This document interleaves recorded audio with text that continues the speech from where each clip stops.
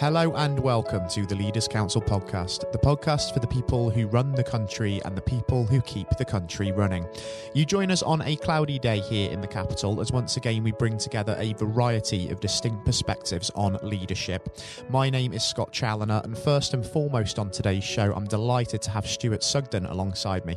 Stuart is the Managing Director and owner of Sugplumb Ltd, a firm which offers carbon neutral solutions to the commercial and domestic sectors via a solutions-based service to help cut down on bills and ultimately save money. Stuart, very warm welcome to yourself and thank you so much for joining us. Yeah, thank you very much. It's a real pleasure having you on the air with us, Stuart. Whole reason we're here, of course, is to discuss leadership and really bring that into focus. But in light of the fact that today's business leaders are going through one of the greatest tests of our time, I think it's fair to say, in the shape of COVID-19, I think it would be remiss not to ask you just how that pandemic has affected you and your business operations thus far. Yeah, I mean, obviously it's been very, very strange times for everyone. For ourselves, we basically had to furlough all the staff, and everyone in effect was at home. And I basically myself covered all the emergency calls, any sort of issues or problems that came around with people's properties or businesses. I basically went out and dealt with those myself. So it was back to basics for me, back onto the tools. And yeah, it was very strange. Obviously, we're sort of now coming back into it.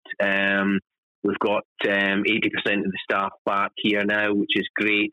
We've actually had to change offices in order to have a large enough office to allow everyone to properly socially distance and things. So, big changes for us. We're just having to adapt as other people are and sort of find our path moving forward. And would you say that this experience of crisis management, if we call it that, has taught you anything in your capacity as a business leader? I think first and foremost it teaches you never to take anything for granted. Who would have expected, the way things panned out, to be honest. We've had to sort of look at the way we do things. The guidance for us entering people's property has been a little bit of a grey area, so we've had to obviously really be careful that we have been covering ourselves and covering the customers' houses that we're working in. So it's, I guess we've really learned to sort of adapt and do the necessary to cover ourselves and our staff, basically. And how has it been from a mental health perspective for the staff working at Sugplumb Ltd? Because I can imagine there's been a lot of uncertainty and a lot of worry during this time, and that's also something that will have fallen upon your shoulders to manage. Yeah, for sure. It's been really difficult for everyone involved. Obviously all the people who work for us have families and obviously have bills to pay, and obviously the whole furlough scheme thing has really helped that. When that was announced, obviously that was a great weight off not only my shoulders but everyone's who's involved with the company. To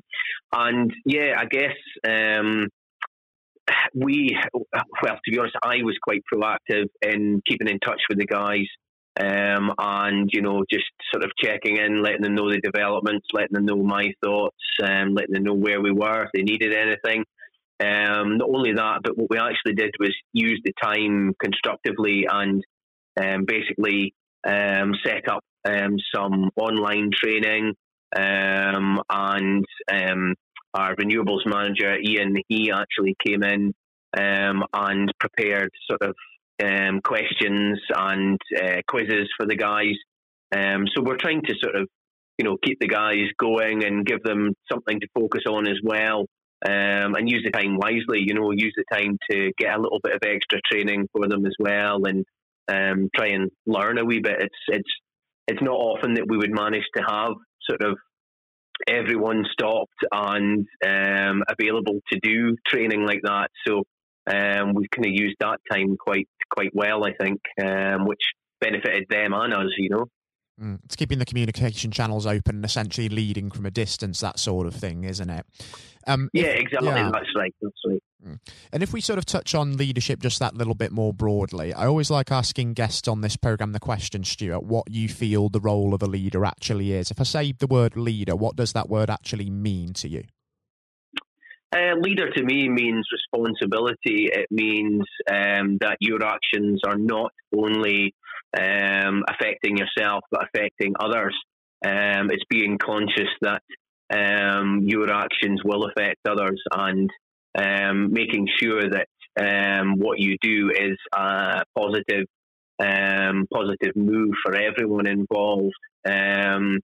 And, you know, taking that responsibility and being able to take the good and the bad, deal with issues swiftly and effectively. Everyone gets problems, you know, regardless what industry you're in, what you're doing. There are always going to be issues, but it's how you deal with those issues that makes a big difference to me. So you've really got to be quite proactive, I guess, in order to sort of lead from the top and also lead by example, you know. I don't think you can ever be scared to get your own hands dirty. I certainly wouldn't ask anyone to do something that I wouldn't do myself, you know, and I do like to prove that to the guys as well. I think that sort of helps, you know, helps with maybe the respect side of things as well, you know, that you are willing to do things yourself. You're not just sitting in a warm office and trolling Facebook or whatever, you know. I completely understand where you're coming from there, because you can command respect and get it onto an equal footing with your employees far more easily if you do show that humility, that willingness to roll your sleeves up and get stuck in as well, especially during a time like this. Yes, absolutely. Yeah. And thinking about sort of the role of a leader just in a little bit more depth, so many people say that a leader's role is also to inspire and invigorate a reaction from people, provide guidance and direction when it's needed. And that's certainly no more the case than it is now with the COVID situation. But when you are an employee and you have a leader to look up to, it's very different to when you're the one in the leadership position and you're at the top of the tree sort of running the show. So when you need a bit of inspiration for yourself, Stuart, I suppose is the point I'm trying to make, where do you tend to look to for that? Oh, geez. God, I don't know, really, I suppose. I guess for myself, I sort of look at others around me. I look at, you know, what other businesses are doing, how other people are sort of, well, especially just now, how other people are dealing with situations.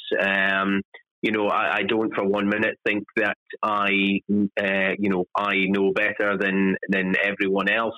Everyone's got good ideas. And in these strange times, I think that we look to other businesses and people alike to see how they are dealing with things and sort of learn from their experiences as well as my own. I have quite a good network of different business owners in the area that I do sort of keep in touch with and ask how they're getting on, and obviously find out what they're doing in their particular roles and how they're finding things. And especially just now, I find that I have been on the phone a lot more, speaking to different companies in the area and just sort of getting their sort of feeling and things and what they're doing and what they're finding is working for them, and obviously sharing my experiences so that we can all sort of benefit together, Networking is a hugely important thing, actually, and for those who are tuning into this that certainly are considering building up a business, it's one of the best things that you can do, because it's sort of shooting yourself in the foot, isn't it, Stuart, if you think as a leader you've got to go into it as a lone wolf and that you can't learn from other people, because there are plenty out there in the same boat as you that you can learn from. Yes, that's it, and it's that whole reassurance thing as well, I find. I mean, I started the business just myself, and I've obviously grown it to the size it is now. And I didn't have those reassurances then, and I did sort of, I didn't have anyone else sort of in a management role or anything that I could sort of lean on or run things past. And that is where you do need a network of people like that you can sort of, run things past and perhaps, have ideas and share ideas and gain the experience from that and their experience, of things that they've done or tried or heard of. And we talk as well about that key word learning there, learning from others, but also learning from experience is incredibly important as well. And we've seen during this pandemic just how wonderful a thing hindsight really is. But do you think that we can really develop in our roles as leaders without trying things, getting things wrong, and then embracing that as a learning curve as and when it comes around? Oh, I think you've always to take a risk. You've always to try new things, and it is very much part of the learning curve. I wouldn't have managed to do what I've done without making a few mistakes along the way. You do have to learn from these things, and it is all part of it. And that's how you sort of gain your experiences and become better at what you do. A lot of the time, you may hear of something from someone else and think that that's a great idea, but actually it may not actually work for what you're doing. There are lots of things that might be applicable to someone else, but not necessarily you and in your role. And obviously, like I say, when I mentioned the risk thing there, sometimes you don't know till you try, and everything has an associated risk, and I guess that has to be calculated to decide whether it's worth trying or not, or and gain that experience. And thinking now about what's to come over the next year or so, Stuart, we know that we're going to have to adjust to a new way of living and working as we grapple with the new normal, and hopefully during that time shrug off the shackles of this pandemic for good. But during that period, what do you think is next for you and for Sugplumb Ltd, and what are you really hoping to achieve as a business in that time? Well, to be honest, we're really focusing on the renewable energy side of the business just now. Obviously, we've had a lot of people at home who have had a lot of time on their hands. Normally, they would be out working. They wouldn't be using energy in their property. They wouldn't be heating the property probably as much. So people's energy bills have been a lot higher during this time. And obviously, if they've been on furlough, the money that they're taking in to their family unit's probably been less.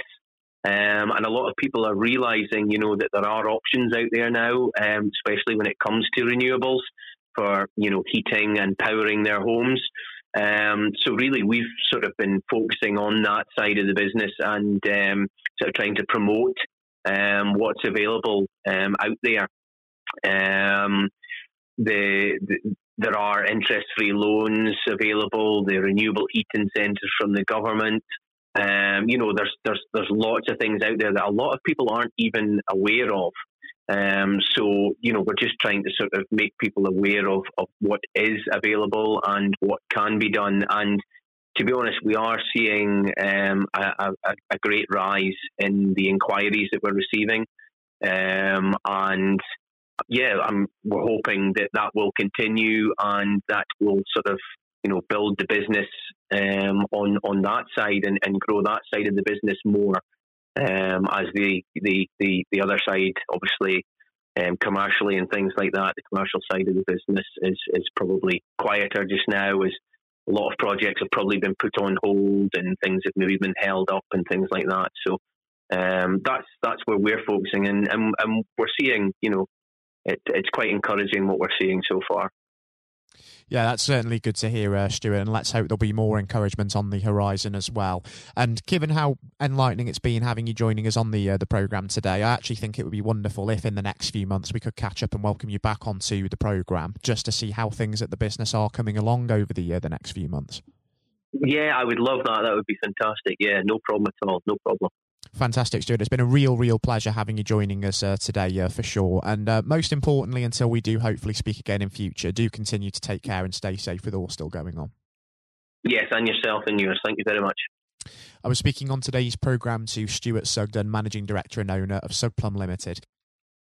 Coming up next on the programme today, I'll be handing over to Jonathan White for his exclusive interview with former England cricket captain Sir Andrew Strauss. During his playing days, Sir Andrew joined an illustrious club of just 3 England captains to have secured the Ashes, both at home and away in Australia, whilst racking up the second highest number of Test victories for an England skipper in history. Since retiring from playing, Sir Andrew has become a champion for mental health and charitable concerns, as well as taking up the post of Director of Cricket for the England and Wales Cricket Board. I hope that you all enjoy listening just as much as Jonathan relished the opportunity to speak with Sir Andrew, and all of that is of course coming up next. Hello and welcome. I'm Jonathan White, and today we are joined by Sir Andrew Strauss, former captain of the England cricket team and former director of cricket at the ECB. Sir Andrew, thank you very much for joining us today. Real pleasure to be here. Thank you. The pleasure is all of ours. You know, Andrew, you've had a distinguished career, as I said, both on and off the pitch in English cricket, recognised not least with your knighthood for services to sport just last year. So congratulations on that. Yeah, thank you. Now, there have been ups and downs in the career, like any career, including public and private disagreements with certain individuals. And on that front, I think what everybody wants to know, have you finally forgiven Marcus Trescothick for giving you that stupid Lord Brocket nickname? Well, my recollection was that it wasn't Marcus Trescothick who gave me that nickname. It was actually Mark Butcher. He's to blame. You know, I think there were a lot of people. It was the senior England teams at at that time who wanted to sort of put me in my place and make sure that I didn't get above my station. So thankfully it didn't particularly stick other than within those group of players. And you really did try and get on their nerves by getting above your station because, of course, in your first outing, you went on to score 112. Now, am I right in saying this, perhaps, that you only got there because Michael Vaughan did himself an injury? Well, that was the reason I got on the pitch in the first place. Yeah, absolutely. I mean, you know, it's often sort of misunderstood or misjudged the role that luck plays in an international career or sporting career, full stop. And, you know, I was waiting patiently in the wings for an opportunity, and it didn't really seem like an opportunity was going to come along. And then, you know, I've only got injured in the nets, and there was my chance, and I had to kind of grab it with both hands if I could. And you certainly did. What was it like then to see your name being put up on the Lord's Honour Board after your first appearance? Yeah, look, I'd just been transported to a completely different world almost. I was a Middlesex player, I was captain of Middlesex, all my focus was on helping Middlesex sort of win the championship and whatever. And then a week later, I've scored a Test century, which is something I'd always dreamed out, you know, literally all my life. And then the thought of doing it at Lord's in your first Test match. I mean, it was literally the dream. So, and then suddenly I started thinking, wow, hold on, potentially I've got a whole England career ahead of me and everything that entails. So it was a real shock to the system. But I suppose what I was grateful for was that I was relatively old, probably not the right way of putting it, but I was 27 years of age. I was pretty comfortable with my own game, and I was also, I think, mature enough to understand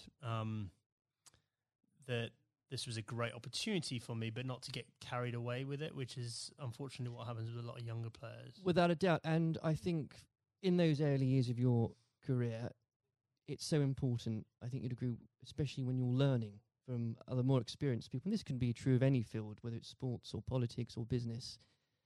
To have somebody there that you can rely on or look up to for guidance. In those early days, was there somebody that you could say to this day that, thank goodness they were there for you? Well, I think in preparing me for international cricket, Justin Langer was a massive source of advice for me. So he was captain of Middlesex a couple of years beforehand and really helped me understand what I needed to do to get there. But then I think on the day-to-day basis, my wife Ruth played a huge role, you know, just in terms of, because I think there is that real danger that you get carried away with it and you think international sport in that goldfish bowl that, you know, you're more important than you were previously, or that whole world is the real world. And obviously all we know is that the real world, nothing's changed other than other people's perception of you. And you need that grounding. And again, that can be true of so many different areas of life. I think so, yeah. I mean, very easy to get caught up in it and end up doing different things, being with different people, sort of trying to enjoy everything that goes with international cricket rather than focusing on the actual international cricket. And itself. in those early days, Andrew, there were lots of examples where you could have got carried away because that team accomplished so much. I think for a lot of people, the 2005 Ashes series is one of the greatest sporting moments of this country's history. Now, we could chat for hours about that, but I know I wouldn't be allowed to, and you've got other places to be, so we can't do that. But if I may, I would love to ask what your highlight was personally for that, but perhaps more importantly, as a team, how were you able as a group to deal with the pressure no doubt you were feeling? Yeah, well, the pressure is like nothing else that I experienced before or after, because, I think it's easy to forget how much of a holy grail the Ashes was back then. We hadn't won it for so long, and it seemed like we'd come up against these invincible Australian teams year after year. So, the closer we got to it, the harder it became. I remember Ashley Giles walking into the dressing room for I think it was in the final day of the series, and I looked at him and he looked absolutely terrible, like just white of a sheet, grey. He looked like aged about 5 years. I went, God, Charlie, you're not looking too good. And he went, yeah, it's not surprising. I haven't slept for 8 weeks. And I went, well, join the club. And I think we'd all been sort of living this behind our own closed doors. And it's just an extraordinary thing. And without doubt, the highlight was, number one, drawing that game at the Oval to make sure we won the Ashes, but also the day after, that open-top bus parade around London, and to understand that we'd broken out of the cricket bubble, that they're just general sports fans or just people that were interested in seeing England win at something were all engaged and completely besotted by the whole thing. I think that's such a key point now, because there were so many people back in 2005 that may have not even given cricket a second glance, and it put a whole new generation, especially of children, school kids, into loving that sport. And so beyond the actual competition itself, what a fantastic thing to be able to say was accomplished for absolutely. Everything you say there is absolutely right. Like we just sort of opened the doors of cricket to a whole new generation. But probably more importantly, it was the one and only time in my life that I got papped outside a nightclub that night when we were celebrating. I felt like I'd really arrived as a celebrity. Yes. It only happened for that one night, unfortunately. But I did ask for a highlight, and if you didn't perhaps give a specific one on the pitch, so I would suggest perhaps that catch at Trent Bridge. No. I mean, the catch at Trent Bridge was, you see a ball, you stick out your hand and it goes in. I think my personal highlight was I scored 100 in that fifth Test match under real pressure, and that was one that, that wasn't a moment, that was a number of hours, and I had to dig pretty deep to do that. Now, obviously, not that long later, and you were lucky enough and the privilege, I'm sure, no doubt, to serve as captain. And whether you like it or not, you become the focal point of criticism. You were looked on, up to, and relied upon to be strong, especially when the going gets tough.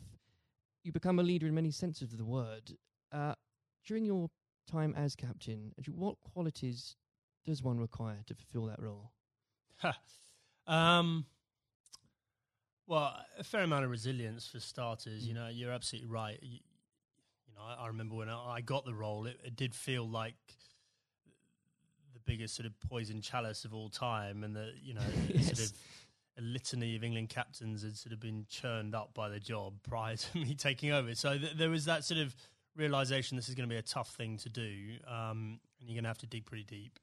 But I think actually the most important thing was sort of just pushing all that noise to one side and just clarifying, okay, if I'm going to do this job, what is it that we really want to achieve out of this? And so suddenly that becomes a bit more exciting and a bit more enticing, the idea of, well, we can do something that's never been done before here, and I've got the opportunity to play my part in that. So, I think that was a big part of it for me.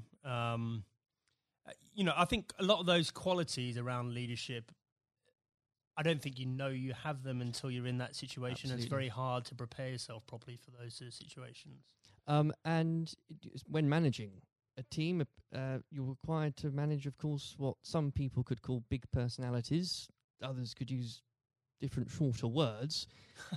How poisonous can it be, when players, and indeed, and this applies again to so many different areas of life, when individuals think they are perhaps more important than a team? Well, I think probably worth broadening out that a bit. I think there are all sorts of different people that you have to sort of contend with in a team environment, and the job of the leadership or the management is to try and sort of gel them all together and get them bought into what you're trying to do and whatever. So, there are some people that are a bit more self-absorbed. There's some people that are slightly more maverick in the way they view the world. There's some people that are very quiet. There's some people that are, perhaps very worried about what might go wrong. And so you've got to try and understand all these people individually and try and get the best out of them. But there was definitely a line there for me in terms of embracing difference up to the point where someone following their agenda was going in a completely different path from the team's agenda. And, if and when that happens, that should be a problem for a leadership. And if it isn't a problem, then you're not doing your job properly. Absolutely. And with all that in mind, actually, and perhaps this is a bit of a mean question, but what advice would you give to others in a similar position, leading a team, being looked up to? What would be the key advice you'd give to them, and that you couldn't really do without it? Just generally about leading a team? I think so, yes. Okay, number one thing about leadership, I'm absolutely certain about this, is that the people you're leading need to know that you care about them.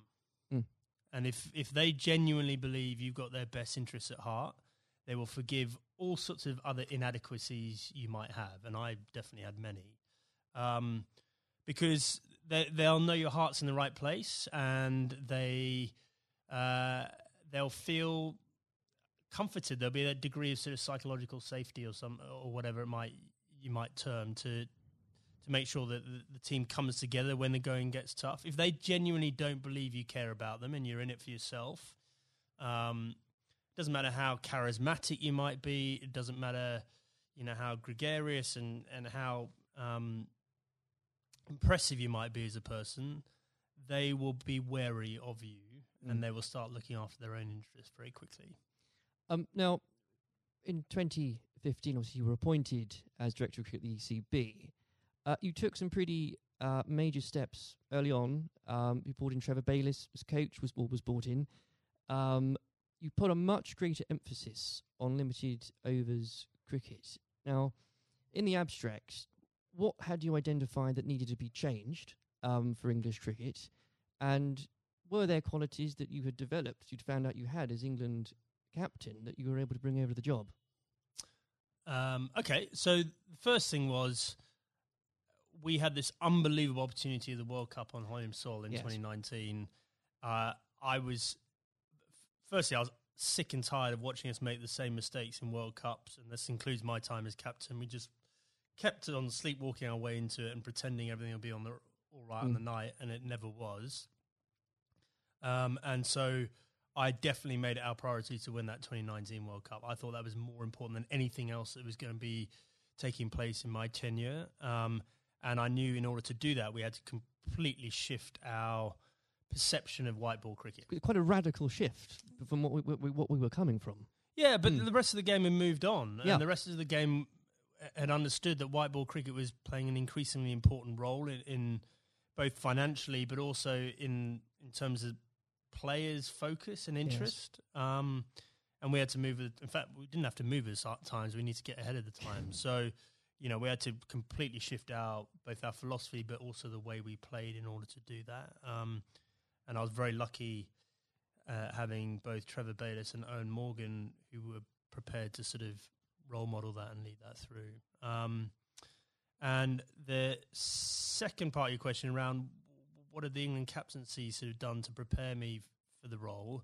I think I was comfortable leading. I knew the environment. I knew what I was getting myself into. And in the early days, I could leverage some of the relationships that I had with the players. But actually, I found it a very different challenge because you are so far removed from what's going on the ground. Right. And so, you're relying on other people to have to, buy into what you want to happen and then do it themselves. And often, in different time zones in different parts of the world. So that was a very new experience for me. Well, I think the strategy paid off. And I don't know about you, but when watching that World Cup final, again, as so many people did in this country, it's once again inspired another generation of especially school kids who, again, might not have given cricket a second look, who have now become avid cricket fans. I know of some, and what a wonderful thing that must be. Yeah, it was an incredible day, wasn't it? I mean, I think in our vision, like when we're talking about the opportunity of winning the 2019 World Cup, I had this vision in my mind of Lords on a sunny day and a close finish and the incredible kind of, emotion that went with it. No one could have dreamt. No, how it played out. I've never seen anything. I've never seen a game of cricket like that in my whole life, and for it to be the World Cup final was quite extraordinary. I know some fantastically avid cricket fans who were Googling there and then what exactly the rules became because so was I actually. Yeah, absolutely. Now, Andrew, in your wife's memory, you established the Ruth Strauss Foundation last year. In doing so, whether you'd admit it or not, yourself and the foundation has become an inspiration to thousands, husbands and wives, mothers and fathers, sons and daughters. Please do take some time, if you wouldn't mind, and to explain to the listeners the work the foundation does and what it's been like to lead a project like that. Yeah, thanks. Well, look, I mean, we obviously had a very tough journey as a family. First of all, Ruth being diagnosed. Ruth was someone that was always well. You'd never think she was going to be someone that was sort of laid down by cancer. And for us to find out that she had lung cancer was extraordinary. She'd never smoked a cigarette in her life. And I think we all had this perception of lung cancer being a smoker's disease. Absolutely. And so just having gone through the experience and obviously some very low times and us coming to terms with the fact that Ruth had stage 4 cancer and she was going to die, we learnt a lot in that process. And thankfully we had time for me to speak to Ruth before she died about legacy and what we could do to make something positive come out of this experience we'd all been through. And so after she died in December 2018, I came back and launched a foundation with two focuses. Number one, to fund research into these rare forms of lung cancer. These are the non-smoking lung cancers. 5,000 to 7,000 people each year in this country are diagnosed with these. No one knows why they're getting them, but they're on the increase, and it's young women that are affected more than men. Extraordinary numbers. Yeah, I mean, in the list of top 10 cancers, it's number 8. Rare forms of lung cancer, number 8. So it's not really rare, it's probably a misnomer, but it's, we're really lacking in funding and understanding. And then the second element, and probably this is in some ways more pressing, is to help cancer, anyone who's got cancer who has an incurable diagnosis, to help them and their families prepare themselves for death. And so in order to do that, we need to be able to find ways of them having open conversations with each other, because if you do this well, it should help the bereavement afterwards if you're well prepared for it. It's not something people like to do. I was very lucky that Ruth wanted to do it. But also we have to have that debate about the taboo of death and, effectively how uncomfortable we are talking about it, and certainly how bad we are preparing for it. If you think for a moment about antenatal classes before you have your baby, like how we're preparing you for how your life's going to change, and we do nothing around death, even though we're all going to experience it in one way, shape or form. And, I think as a society we need to be better than that. We've come a long way in so many different areas, and especially around mental health, and we can do better about death. There's no doubt about it. Well, I think if the foundation is leading the way in breaking taboos on that front, because they need to be broken. I know the foundation is going out some events later this year, so if you could tell us about some of those, that would be... Yeah, so we've got a couple of big ones coming up. So the Westminster Mile, which is a very inclusive. If you're think about a marathon, but just think about just doing a mile of a marathon rather than 26. Sounds ideal. So we've got grandparents, we've got little kids, we've got people pushing prams, so that we're going to get as many people as possible to play their part in that and raise some funds. We've got the Red for Ruth Day at Lord's again, so that was an incredible day for us last year. Whether you were there or not, especially if you were there, I mean to say, but whether it was the photos in the papers the next day, what an I think it was the 15th of April, wasn't it? What an extraordinary day, and what an overwhelming day that must have been for you.